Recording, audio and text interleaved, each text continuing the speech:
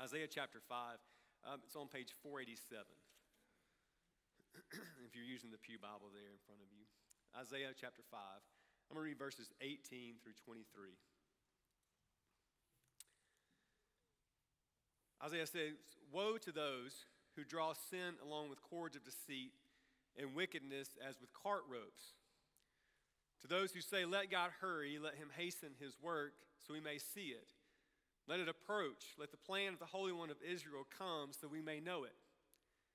Woe to those who call evil good and good evil, who put darkness for light and light for darkness, who put bitter for sweet and sweet for bitter. Woe to those who are wise in their own eyes and clever in their own sight.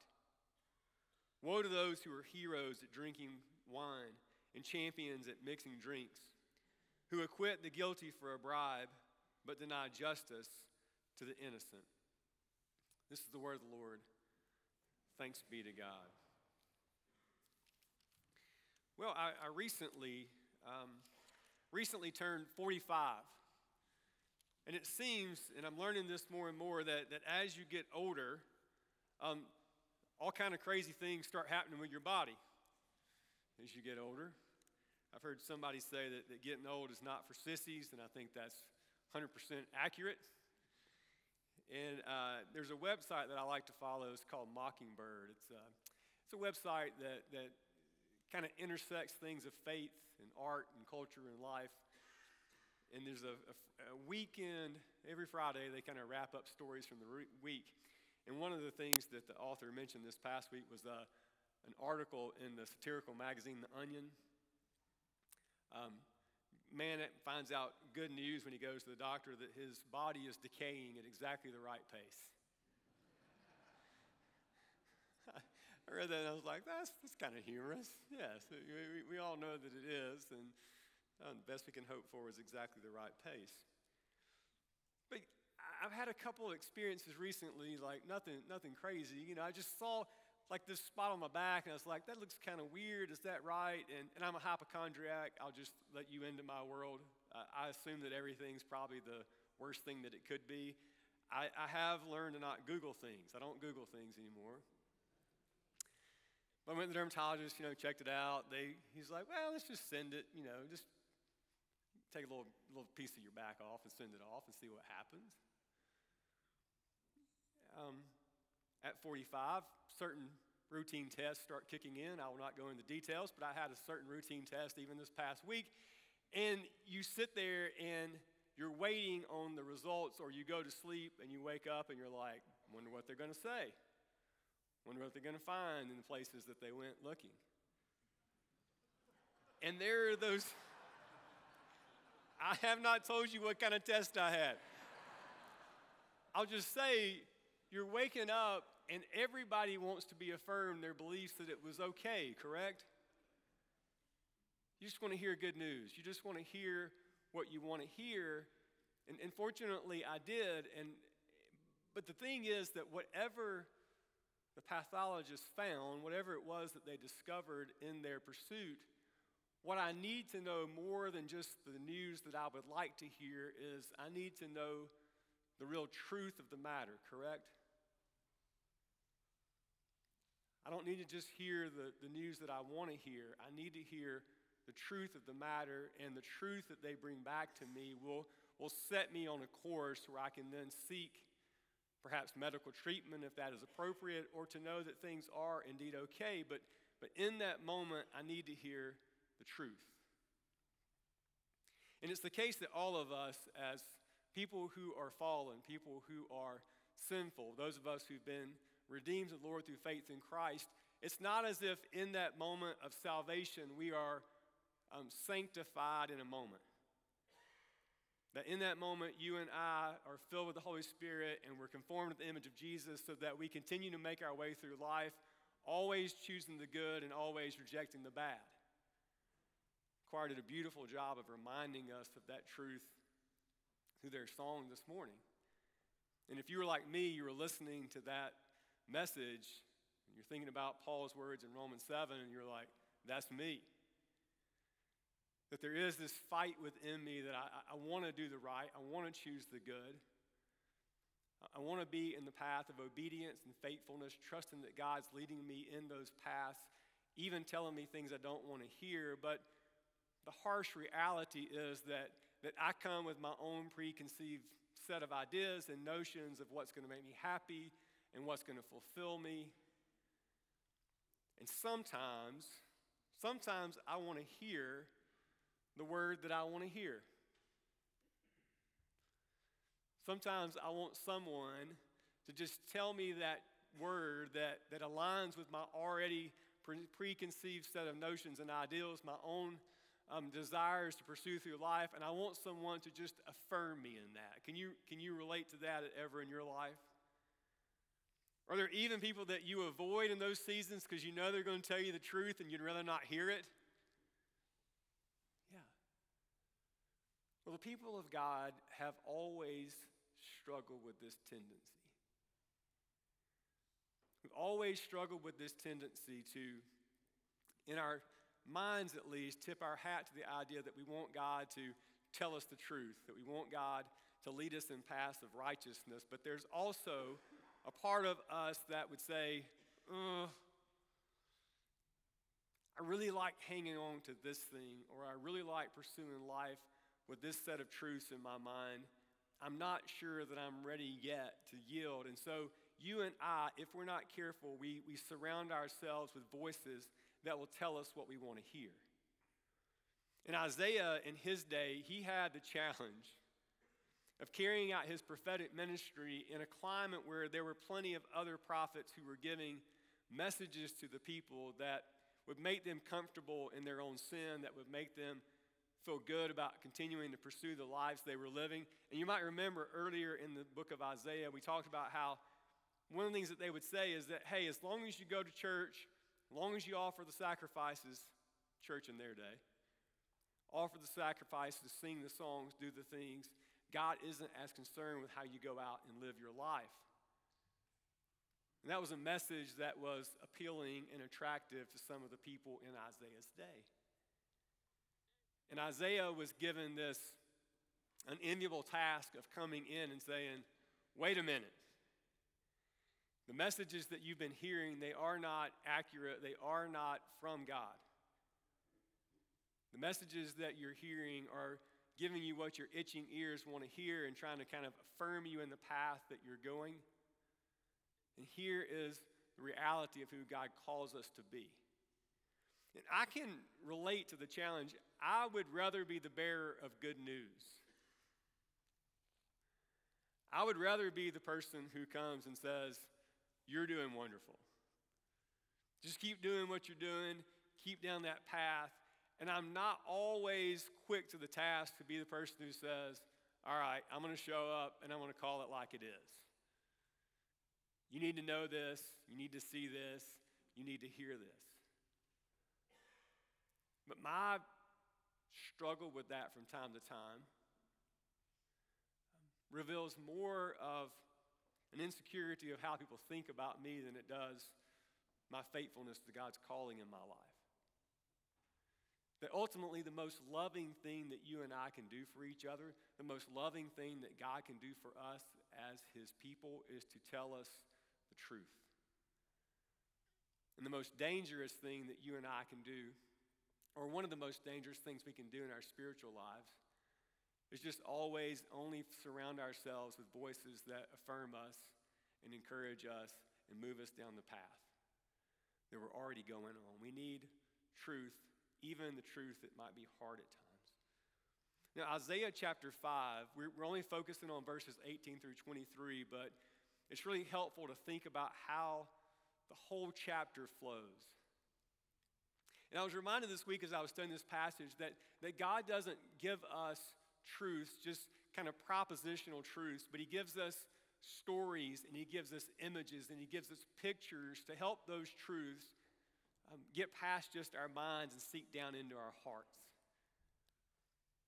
That we're not just primarily rational beings, that if we could just kind of get this truth deep enough into our brains, we'll act the right way. But in reality, you and I are people who are captivated by stories and emotions and visions and pictures of what the good life looks like. And so Isaiah comes and he starts with this picture. In verse 1, he says, "Let me sing for my beloved my love song concerning his vineyard. My beloved had a vineyard on a very fertile hill. He dug it and cleared it of stones and planted it with choice vines, and he built a watchtower in the midst of it. He hewed out a vat in it, and he looked for it to yield grapes." I've admitted to you in past sermons, I'm not good at agriculture or farming. I'm glad that Publix is located very close to my house. I'm the person, if it gets real bad one day, I'm coming finding other people who grow stuff. But the image here is the image of someone who planted a vineyard, and he did everything necessary for the vineyard to produce grapes. Everything was ideal. All the situation, all the characteristics were there for this vine to yield grapes. When I looked for it to yield grapes, why did it yield wild grapes? So the person who planted the vineyard, he goes back, and rather than it producing fruit in keeping with all the care and effort that had been put into it, it produced wild grapes. And there's this word of judgment that's coming, that all the things that this person who had planted the vineyard had prepared and done were going to be removed, and trampling is going to come in. And here's the picture of the bad fruit that came up as opposed in contrast to the good fruit. For the vineyard of the Lord of hosts is the house of Israel, and the men of Judah are his pleasant planting. And he looked for justice, but behold bloodshed, for righteousness, but behold an outcry. The fruit that God had in mind for his people was that they would respond to his word in obedience and trust, and they would go out into the world and they would seek to live faithful lives of obedience that would show forth in righteous living. And part of that righteous living would be that they would have a care and concern for those who were poor and oppressed, those who were on the margins of society, that they would live in holiness and righteousness. And the Lord went out and he looked, and those things were not present. Instead, there was injustice, there was bloodshed, there was unrighteousness. And when you think about it, living the life of faith and living the path of obedience does require us to embrace concepts and truth that don't come naturally to us. And so we see some of the characteristics of injustice beginning in verse 8. It says, "Woe to those who join house to house and field to field until there's no more room, and you are made to dwell in the midst of the land." They had this idea that if we just have more, we will be secure. And so rather than allow there to be opportunities for people with less means and less wealth to eke out a living in the land, they just bought it all up and built houses next to houses next to houses and kind of pushed out the poor in the land. They were also consumed with drinking. They were consumed with all the things that they thought would satisfy their hearts. And ultimately, Isaiah says that all of that stuff will ultimately lead to their downfall and their ruin, as opposed to the comfort and security and joy that they thought that they would bring. Verse 13. "Therefore my people go into exile for lack of knowledge.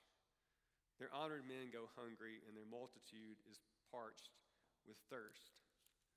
Isaiah is painting this picture in Isaiah chapter 5 of a group of people who, rather than living in obedience, seeking to live faithful lives, representing the holy God of Israel in the world by how they lived in relationship with each other.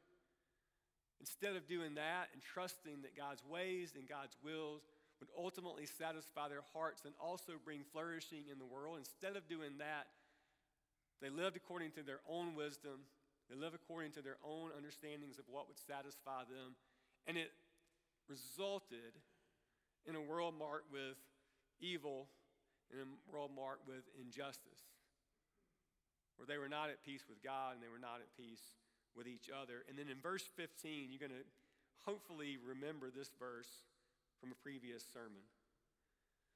"Man is humbled and each one is brought low, and the eyes of the haughty are brought low.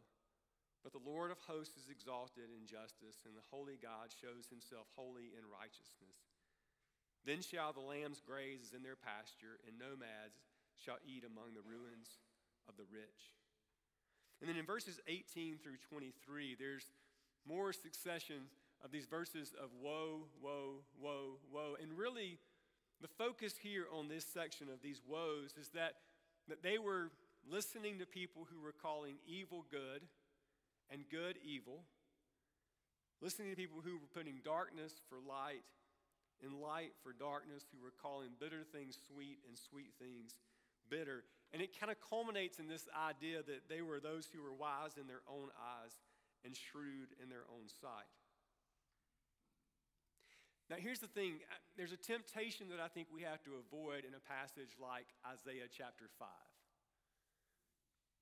And one of the temptations that I think we have to avoid in a passage like Isaiah chapter 5, and this idea of calling dark things light and light things dark and bitter sweet and sweet bitter, calling good evil and evil good, is that there is a temptation in us that you and I will not ultimately see this in ourselves, will we?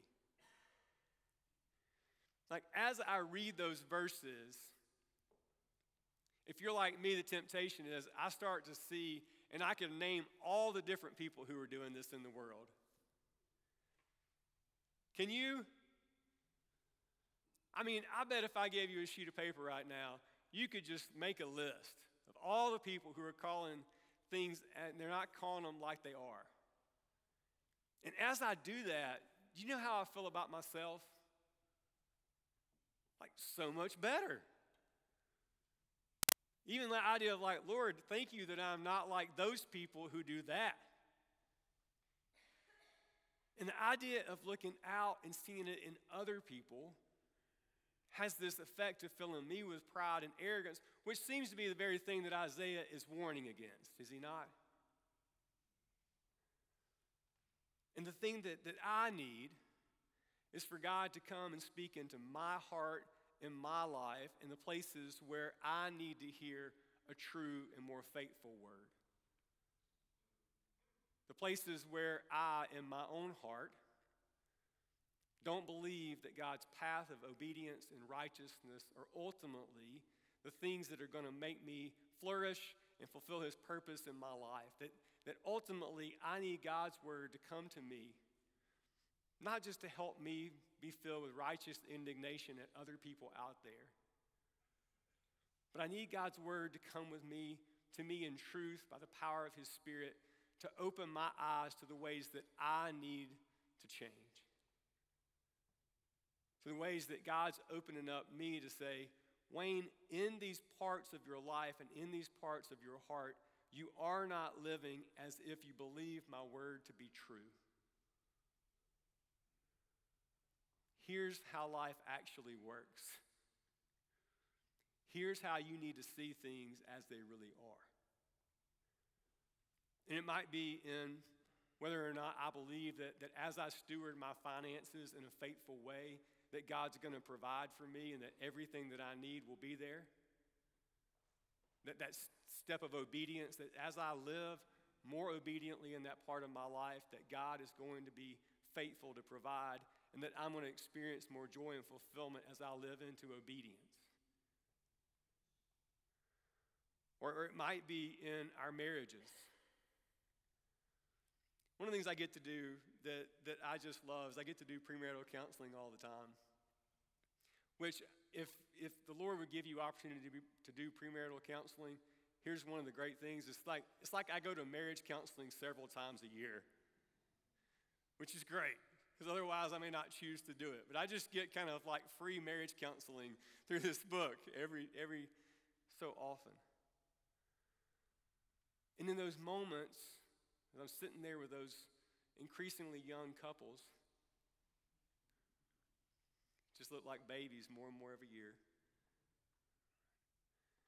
I'm reminding them that they're going to stand before God and everybody, and they're going to say one of the most ridiculous things in their lives. They're going to say, I'm going to stay with you for better, for worse, for richer, for poorer, in sickness and health. until we die. I want to be there with you until we die. I don't care what happens. Right? And they do that, I remind them, because they're going to go out there into the world and they're going to live life, and I have no idea what they're going to encounter. I have no idea. But the only thing that I can tell them is that the path of obedience and faithfulness to these covenants, commands that they're making, that ultimately that's what God's designed them for, to live in obedience and faithfulness to that, trusting that God will provide every step of the way, and that there will be moments where they might feel pulled apart or away or in different directions. And obedience is living into that covenant commitment that they made however many years prior. That's the truth that God comes to us in his word. And so I don't know what it is in your life. I don't know what the lies are that you believe, or I don't know what the things are that you say, you know, I know God says this, but I think this is probably more true. Or this is what I desire. Could be the idea of getting up on a Sunday morning and coming and teaching Sunday school to a bunch of kids. You're like, I don't know, that seems like a lot. I don't know that there's life in that. Right? But wherever it is that I'm prone to disobedience as opposed to obedience into God's word and his will in my life, those are the places where I need God to speak truth into my heart.